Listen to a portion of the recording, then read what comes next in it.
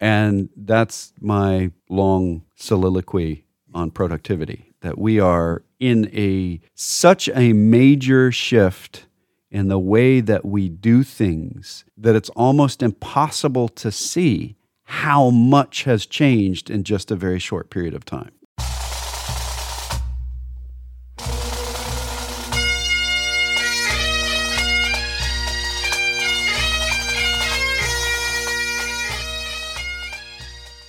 Once more unto the breach, dear friends. Else fill the wall up with our English dead. Good morning, ladies and gentlemen, boys and girls, and welcome back to an exciting second hour of the Personal Wealth Coach on this, the September 2nd, 2023 episode. Unless you're on the podcast or on the website, then we're live. And otherwise, it's some dead form of us from the past. Mm-hmm. Yes, we're live now. So meanwhile, back at the economy. Yes, you wanted to talk about productivity a bit this hour, and I wanted to throw out. Well, you had some things. Yeah, I want to throw something in here. You said you hadn't got a firm handle on it yet. So the Labor Department, the Bureau of Labor Statistics, which is the part of the Labor Department that we are most comfortable with because they are self-proclaimed bureaucrats. It's in the name of the agency they work for. The Bureau of Labor Statistics put out total factor productivity for detailed industries report and this came out in August 30th of 2023 for the year 2021. So we're a little behind on the detailed reports. Those are always the case. This is something people talk to us about. Why don't we know more about what's happening with productivity and so on? All of the reports that come out have a lag. The detailed reports have significant lag, like 2.5 year lag. So when we're looking at 2021 and I go out to report, this is what we know about. So listen to this. Total factor productivity, that's output per unit of combined inputs. Oh, okay, think about that for a second. It means how fast we're making stuff out of the same stuff we used to make stuff. It rose in 78 of the 86 manufacturing industries that they're reporting. Those industries, by the way, are unique and they have to have at least 350,000 employees in them. So when they look at 86 of these industries that are manufacturing industries, each one has to have at least 350,000 employees in that industry. So that's like clay products, refractories, cutlery, sugar and confectionery products, stuff like that. So candy companies are manufacturers. So are petroleum and coal products. So when we look at that, in 2021, we have massive increases in productivity.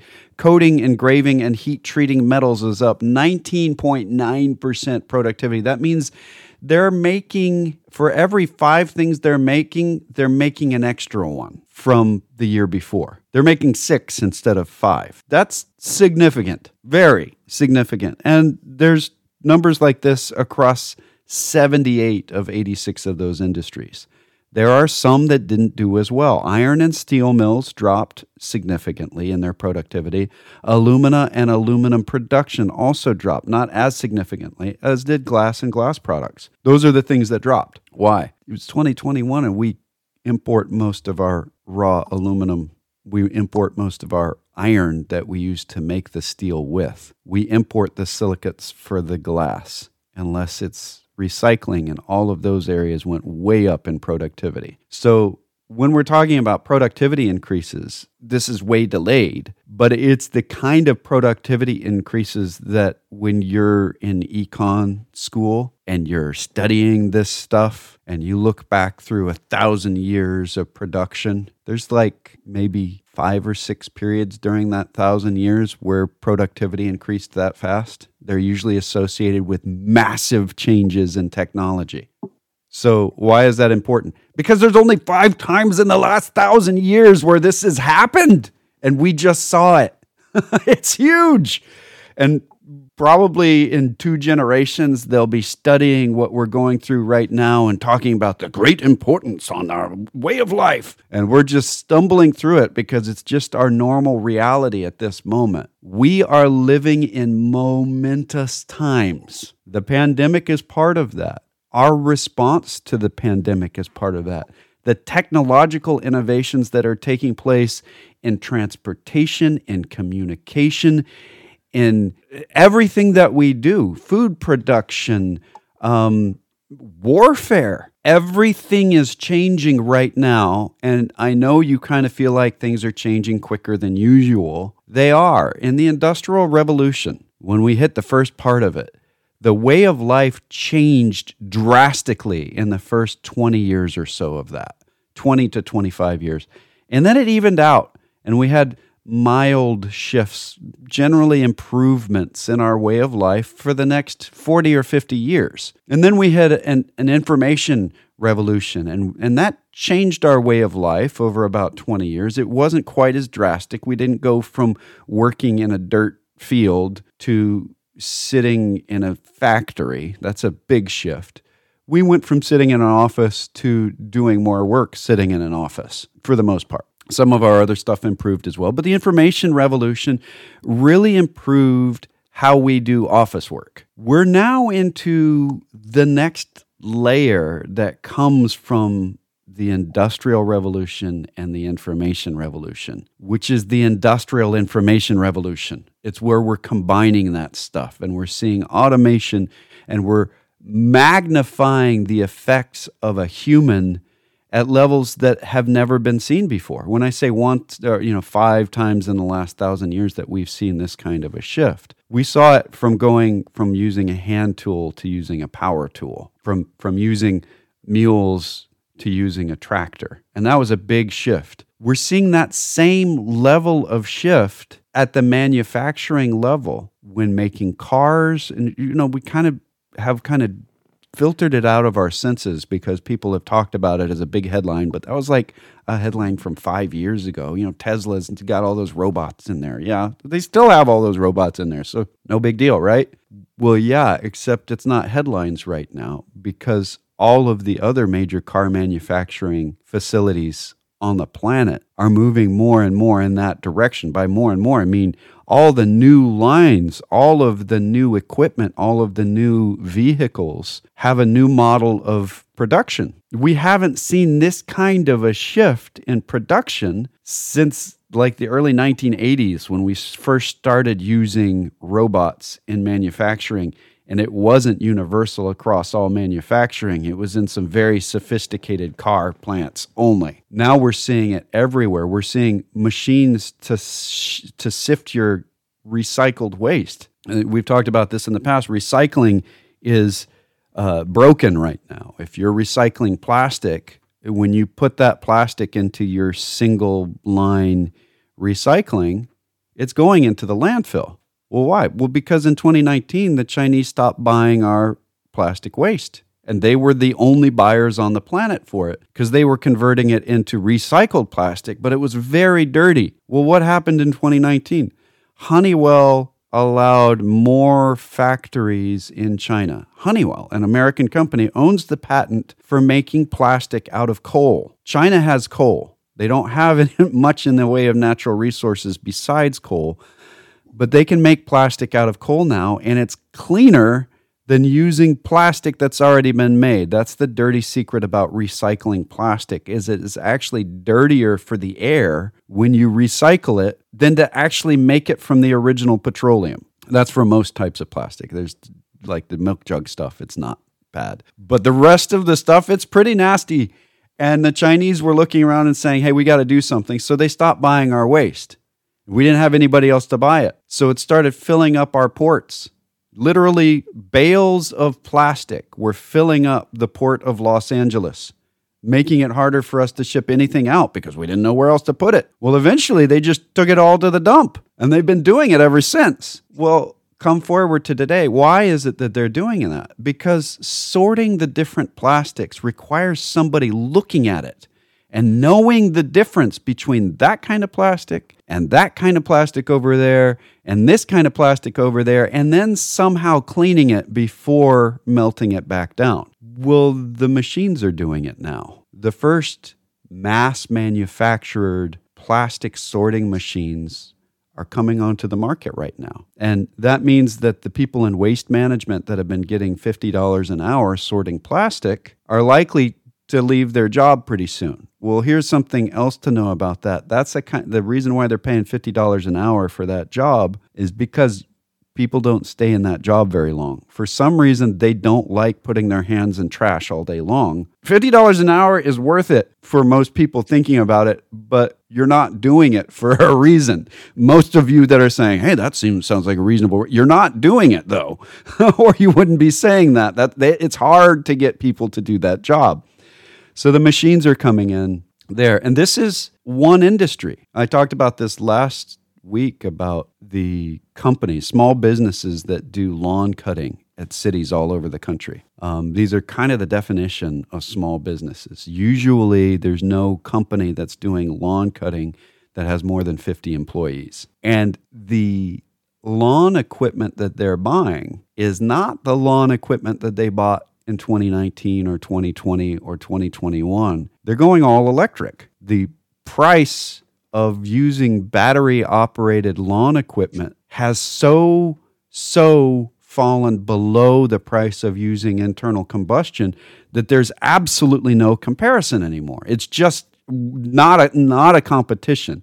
The people that are still buying internal combustion lawnmowers are people that grew up on it and they want to pull on that crank thing, and that gives them joy somehow. That's perfectly up to them. But as far as pure price, we're moving on, and that's increased our productivity drastically. It is a lot easier to charge a battery wherever you are than to take a trip, however long that might be in the middle of a city, to go refill gas. And that's my long soliloquy on productivity, that we are in such a major shift in the way that we do things that it's almost impossible to see how much has changed in just a very short period of time. We got another question about downgrades and potential downgrades at banks across the country. From the rating agencies. Yeah. Frankly, this is not something to be too concerned about. The reference was back to Breitbart. And if you read the article in Breitbart, which I don't recommend, you will discover it is a sponsored article by someone who's trying to sell gold, which means they're going to say bad things about banks, and they talk about bank collapses being imminent. Not true. No. What's happening in the United States is interest rates are going up. If you hold a portfolio of bonds, which a lot of banks do, and a lot of insurance companies do, and a lot of other folks do, we have just seen something happen to that portfolio that actually has not happened in the history of the United States before. If you bought a 10-year Treasury bond from the United States government or on the open market 3 years ago, you have seen 3 consecutive years when it declined in value. This has never happened before because we're seeing, in absolute terms, the fastest run up in interest rates that we have seen in the history of the United States. And as a result, bonds that, other than very short-term bonds, and even with short-term bonds, we've seen a lot of this, have declined in value for the last 3 years. Now, it's a problem if you're going to sell the bond on the open market. On the other hand, if you're holding a bond and you're going to sell it at maturity, you're just going to allow it to mature, you're going to get, and a bond typically is $1,000, by the way, although some U.S. Treasury bonds are notes and so on are at $10,000. But if you have $1,000 bond and you hold it to maturity, you get your $1,000 back, and they paid you interest along the way, and you didn't lose anything. Now, inflation obviously is eaten into it to some degree, but that's what the interest is about. And banks hold, generally speaking, a significant portfolio of Treasury notes and bonds that generate steady interest. It's forecast on their sheets, and the interest continues to come in. The problem, and the reason that the Moody's is considering downgrading a lot of banks a little bit, for instance, one of the banks that was questioned in the message we got was about the Bank of New York. The Bank of New York is under consideration for a possible downgrade from A1 to A2, which is from the highest, most reliable credit rating to the second highest most reliable credit rating. And that's which not is, been finished frankly, yet. It's being investigated for it. Yes. And what does that mean? It's not like an investigation by it's just they're looking over the books. And it's nothing to be concerned about, very frankly. There's a lot of other things you could be concerned about, but not that. And be careful about what you read and look at the source. And if it's sponsored by somebody who is in direct competition, and who makes blatant statements like in there's a headline, 186 banks likely to collapse or something like that, which is absurd. Yeah. I take publications on the different forms of cryptocurrency and digital assets and so on, because I need to stay up to date on what's happening with them. And the same ads that you get from the gold companies are mildly changed by the cryptocurrency companies. Banks are bad, banks are bad, banks are bad, buy our thing instead. We're safe. You have to say it with the right tone of voice, because they're pointing out some weaknesses in the banking industry. And we've had 2 bank failures in the last 12 months or so. That's a big deal. Actually, 3. With three bank failures. And, when we look at the number of thousands of banks out there, that doesn't look so bad, but they're 3 and they were big and we're supposed to trust them. How many crypto failures have we had in the last? How many gold companies have failed in the last? And you don't see those statistics because you don't expect a crypto company to be safe, and you don't truly expect someone that's vaulting the gold to be safe. As weird as that is, there's an expectation of higher risk in this market. One of the things that's happened since those failures, by the way, is the Federal Reserve set up a program so that if a bank needs to take its long-term portfolio of treasury bonds that it's going to hold to maturity and is forced into a position by a run on the bank to begin to sell those after everybody has inspected them and said that's all very reasonable what you're doing, the Federal Reserve will actually return the money to the bank at par. In other words, for every $1,000 worth of bond, the Federal Reserve will give $1,000 to the bank. Now, they charge them an interest rate. It's in effect a loan, a low interest rate on that. But the things that happened to Silicon Valley Bank and a couple of other banks, the Federal Reserve has set up a program that would head that off. And it isn't going to happen again. Now, something new may happen that we're not thinking about. But again, be careful that people who are trying to sell you something don't panic you into running into a far greater danger. It reminds me of an old saying that I've heard since childhood about the man who was walking on a path and he saw a snake and he picked up a stick to kill the snake. And it turned out that the thing he looked at and thought was a snake was in fact a stick. But the stick that he picked up to kill the snake was in fact a snake, and he was bit. And that is just a little bit of wisdom. If you're trying to flee something, if you're concerned about the security of something and you're trying to flee it rather than trying to go to something that's better, you have a high probability that you're making an error. That is a general piece of wisdom. We have an amazingly healthy economy in the United States. I think I mentioned it last hour. Both China and Germany have their economies in trouble. Germany is experiencing stagflation right now. While they're in a recession and their economy is contracting, they're also having, I think, 5.6% year-over-year inflation. That's a bad deal. China, the other big exporter in the world, is running into we're getting anecdotal reports that they're running into more and more and more economic problems. They're probably in deflation right now. And we, in the past in the United States, have heard political rhetoric that we export more than we import, and that's bad. We should be exporting more. We import more than we export. I'm sorry. We should be exporting more and selling things to the rest of the world, and that is a more healthy position. Actually, it's not. In the United States, the gross domestic product, about 2/3 of it is us buying stuff from somebody else in the country. That is a very, very healthy place to be. Why is it a healthy place? Because China, for example, their economy is largely dependent upon Western Europe and the United States buying things from them. If Western Europe and the United States stops buying things from them, their economy is in deep trouble. And that is what's happening right now. Germany has an economy that's gigantic growth since the unification. There was a strategic effort at the high level in the German government to get focused on exports because of the traditionally high quality that German exports have. And they do. But they looked around. They They make do. high quality items. But they looked at the United States and says, no, the United States is making high quality items. We really can't compete very well there. And they looked around and realized that Russia and China could benefit greatly from buying high quality high tech stuff from Germany. And so they started selling to them, and their economy became dependent upon their customers. And since things have kind of gone upside down with both China and Russia, mainly with Russia, they're in a world of hurt because without anything happening in their internal economy, they suddenly find themselves in a hurt and people being laid off and having both inflation and a contracting economy at the same time because they were dependent upon other countries for their well-being. We in the United States have an amazing sweet spot that we're in where we're primarily dependent upon ourselves for our own prosperity. And that is so good, and it is so wonderful. That is part of what we've been talking about, and the fact that our GDP has grown so amazingly over the past several years. Our productivity is growing. A big piece of that is that our primary customer is here in the United States. And so as we build up wealth on one side, it appears on the other.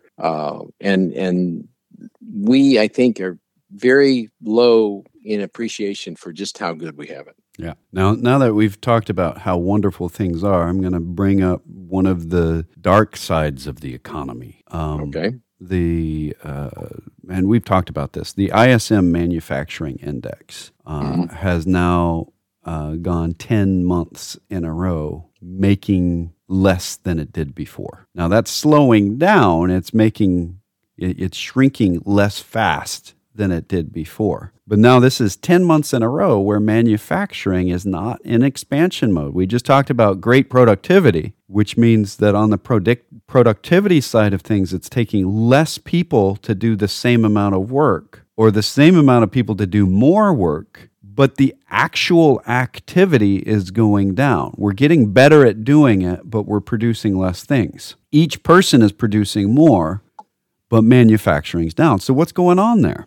And this is one of the reasons why the Federal Reserve raises interest rates. As long as we're going through a period of expanding manufacturing where there's not enough capability to build the things that people want, prices go up. Now, if manufacturing for 10 months in a row has been going down, they've been making less. They're still profitable, by the way. The vast majority of these manufacturing companies are well in profitability still, but they're making less things than they did before, so their profits are down. So hold that in mind for a second. What do you do when your demand is going down for the products that you have? When the demand goes up, your prices go up. What happens when the demand goes down? And this is what we're beginning to see in auto manufacturing, in computer manufacturing, in most manufacturing, is that prices are not just flattening out, they're now declining. A new automobile this year, if you're talking about the leading automobiles purchased this year versus last year, the same model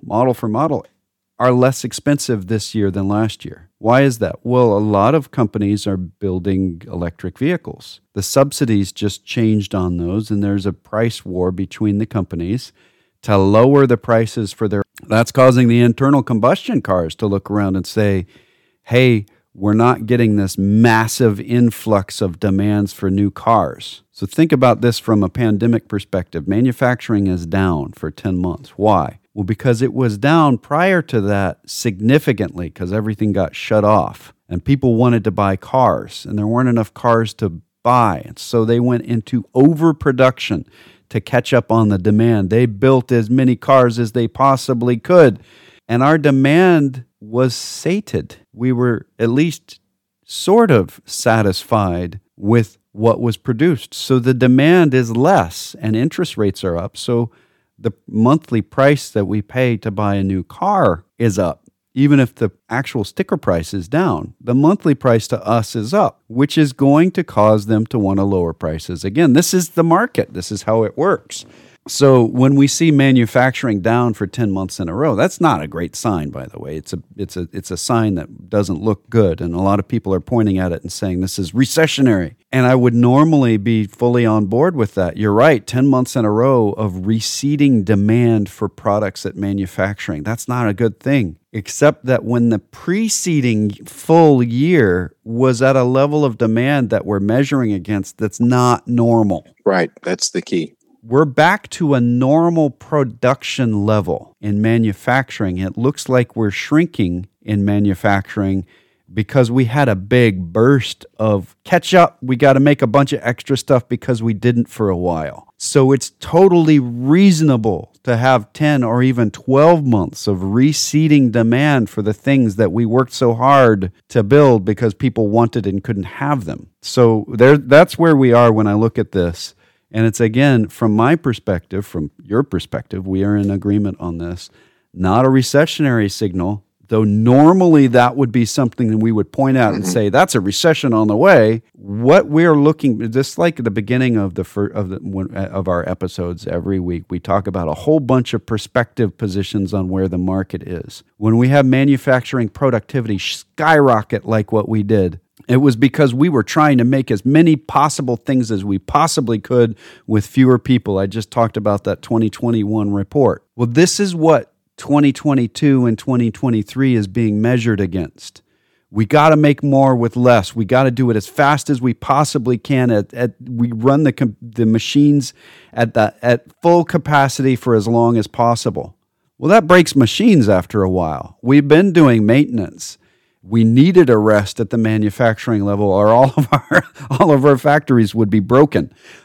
So where we are now, when we look at where we started, we're way ahead of where we were at the beginning of the pandemic in manufacturing. Yeah. But it looks like we're down because we're less than we were at the very peak of production. You really, to understand, and this is difficult, because it isn't easily offered to us, ready to digest. You really have to go back. And when you look at any statistic in the economy today, you really have to go back to 2019 and measure it against 2019. You have to take that anomaly called the pandemic out of it, because two things happened during that anomaly. One, we had a tremendous decrease in demand, followed by a tremendous increase in demand and a labor shortage. We're just now getting back into equilibrium. So if we look at 2019 and we look at now, what would be, if we just project out from 2018, 17, and so on forward, where should we have been if we just kept growing? We just had to. And the answer to that is below where we are now. We're above that line. We're doing better than that. Yeah.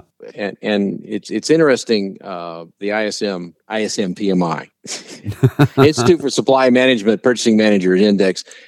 If you take a look at the anecdotal comments they're getting from their respondents. Let me read one to you from Primary Metals. Order book continues to be strong. Working overtime to complete orders. Labor availability is still the number one constraint impacting production. Cannot find qualified, salaried, or skilled trades people to hire. Hourly, temporary employees are poor quality and walk off after taking the job.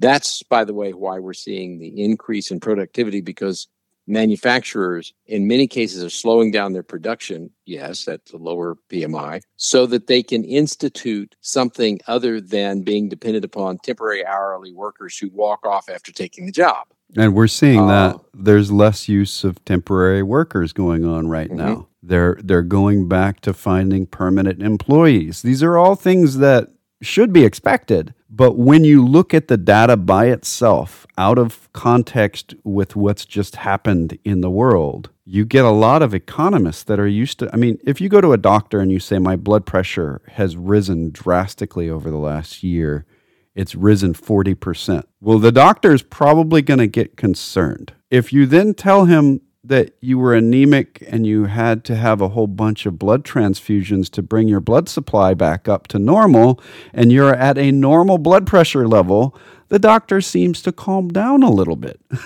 You're not anemic anymore. You have enough blood in your system. Your blood pressure is normal. But it was a 40% increase. So when we look at 10 months in a row of manufacturing contraction, we got to take it in context with, where we were was not sustainable. That we would have just broken everything if we hadn't receded from that level.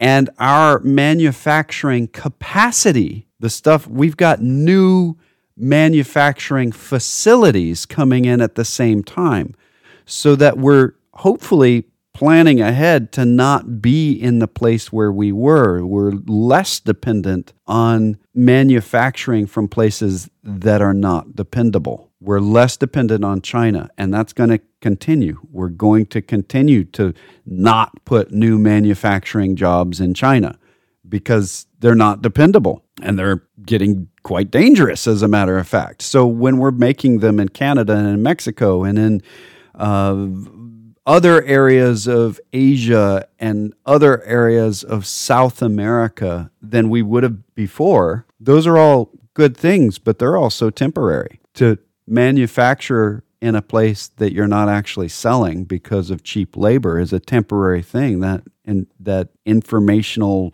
industrial revolution that I was talking about, and somebody's going to come up with a better name for it, the robot revolution, something, is changing the way we manufacture. And a lot of chip manufacturing facilities are coming to the United States because they don't need people in them the way they used to. In fact, people can't do the things that the chip manufacturers need to have done. We simply cannot. We're talking about a scale that's too small. We got to use machines. We're seeing something going on in the economy that has happened at least twice before that I've seen. I didn't personally see it, but I studied it. In the 1920s, as we rolled out of the 1910s, the teens, automobiles, for example, were being made one at a time. Yeah.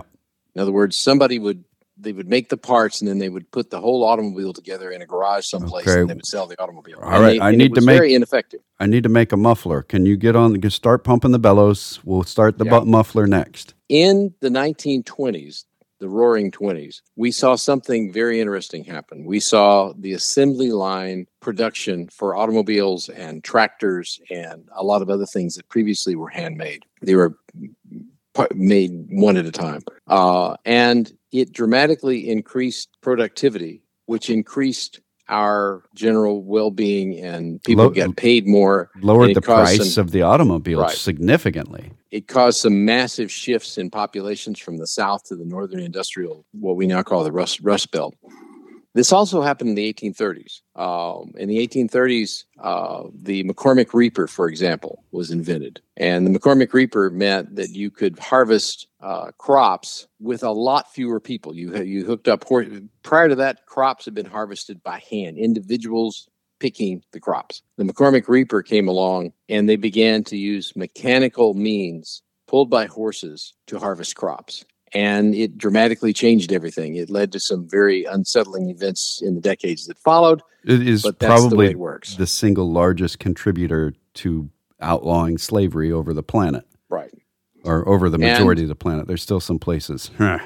We are going through a digital revolution right now. That's, I think, what it'll be eventually called, instead of an industrial revolution, where a lot of things that people previously had been doing manually are going to be done via a combination of mechanical and computer assistance, which is what we call robots, by the way, on assembly lines. And during periods where this is happening, there is an economic boom every time. There is an increase in the general standard of living. There is a decrease ultimately in the cost of a lot of things, which we're about to see happen, I think.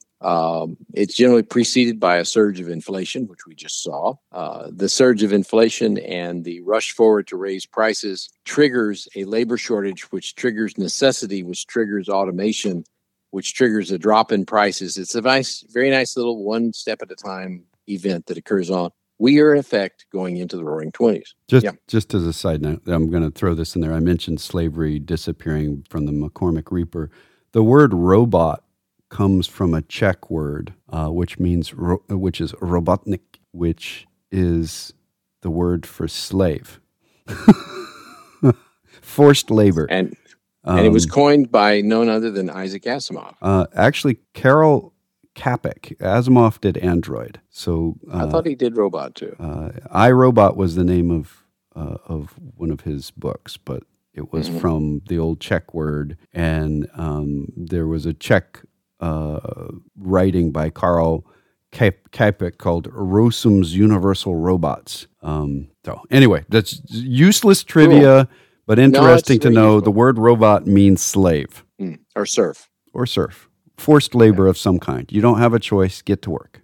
And we don't pay them wages, we don't pay them overtime, we don't give them benefits. They work until we tell them to stop. Mm-hmm. So, the whole concept of what we're seeing into the future, and it seems like we're really drumming on this. Generally speaking, these changes take place over decades. And when it comes to what we're used to, I know a lot of people are like, my grandparents said things changed so fast. And when we look back at what they were as kids and where they are now, it's changed so much from only radio to black and white television to color television to now streaming on the internet. What does that all mean? We're experiencing that same rate of shift in technology. Each of those shifts, the shift from black and white to color television, didn't take place over a 40-year period. That was a less than 10-year period where the majority of televisions went from black and white to color. Now, when we look at that, and just like when you went from radio to black and white television, that took place in a very short period of time. We can measure it over a 80-year lifespan and say, look at all the changes that happened. But each of the changes are concentrated. And we're in a period of concentrated change in a whole series of areas where before, when we went to the radio, well, we had radio and television. Television wasn't used much. We had radio and telephone. Whoa, those both came at about the same time. That was a really, really concentrated shift. And it was by the same people that were working with that. It was communications and transmission. And then at the same time, we had industrial revolution going on where automobiles were getting cheaper and we were moving from trains. So that took place over a much, much longer period of time. The advent of the automobile took 40 years to really settle into the country. The advent of the computer took a lot less time than 40 years. A lot less. The advent of the tractor took a lot less than 40 years. And when we look at concentrated changes, automobile took place over a much extended period of time. We're seeing the shift to electric vehicles take place much quicker, at about the same rate that airbags were accepted in automobiles. People said, hey, it's safer if you have a big balloon in your car and let's put it in there. It's a little more expensive. Let's put them in there. It saves people. And people go, I want that. Same thing is happening with, that happened with rolling down your window with a crank or with the motor. You hit a button and the window goes down. Well, that took place over a very short period of time. What we're seeing right now is far more of those things happening right now. You're likely, if you don't already, to have a robot that cleans your floors. You're likely in the next couple of years to have one. A large number of our population has a robot that cleans their floors. That was pure fiction not that long ago. Even when you bought the robot, you were like, this is kind of like fiction and it's probably not going to work that well. Oh, it works pretty well. Oh, I like it. The same thing is happening across the board in a lot of areas. And we're about out of time. This is the Personal Wealth Coach with Jeff and Jake McClure. This is the Personal Wealth Coach, and we do make other statements than really bad puns about songs. We are a finance program, as you would probably guess from the Personal Wealth Coach being our title. The Personal Wealth Coach is not just the title of the program, it's also the name of an SEC-registered investment advisory firm. All right, well, does that mean that the SEC likes us? What would you say to that, sir? I would say that the SEC professionally dislikes almost everyone. Right. That is no implication of the SEC's approval just because we're registered with them. Why is the radio program and the firm named the same thing? Because we have to give this disclosure no matter what it is, and it's less disclosurable. It takes less time to do if it's just the same name. So we've been doing this program here on this station, 1400 AM in Temple, since 1996. We've been doing this a long time, and we haven't been paid for it ever. We also have not ever paid for it. So we've been doing this a long, long time, and the whole idea is education. We do advertise as a firm on the studio, on the channel, for this radio program. We don't actually advertise for our firm. We're advertising for the radio program. So what we're saying is that this is educational, and we do occasionally get business from it, but our purpose here is truly education.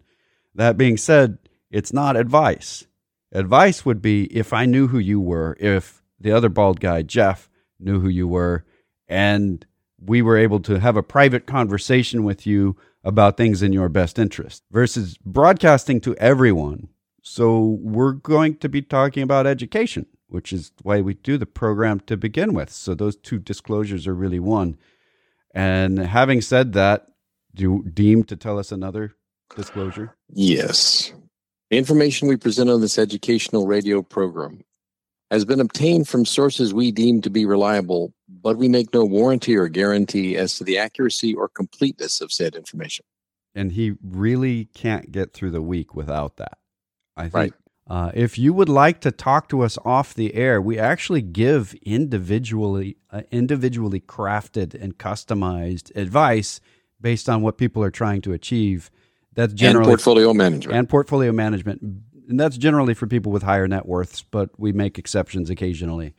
And so you can contact us locally, voicemail available during the weekend, but actual real live people, no phone tree during the week at 254-947-1111. You can reach that line toll free at 1-800-914-7526. That's 800-914-PLAN. And I think it's important to note that we're an independent fiduciary firm. We don't work for a corporation. We only work for our clients. Right. Exactly. You can go to our webpage, thepersonalwealthcoach.com or tpwc.com. There's a contact form. You can use emails, Jeff or Jake at tpwc.com. There are recordings of the radio program going back years, newsletters going back decades, and you can find us wherever podcasts are given.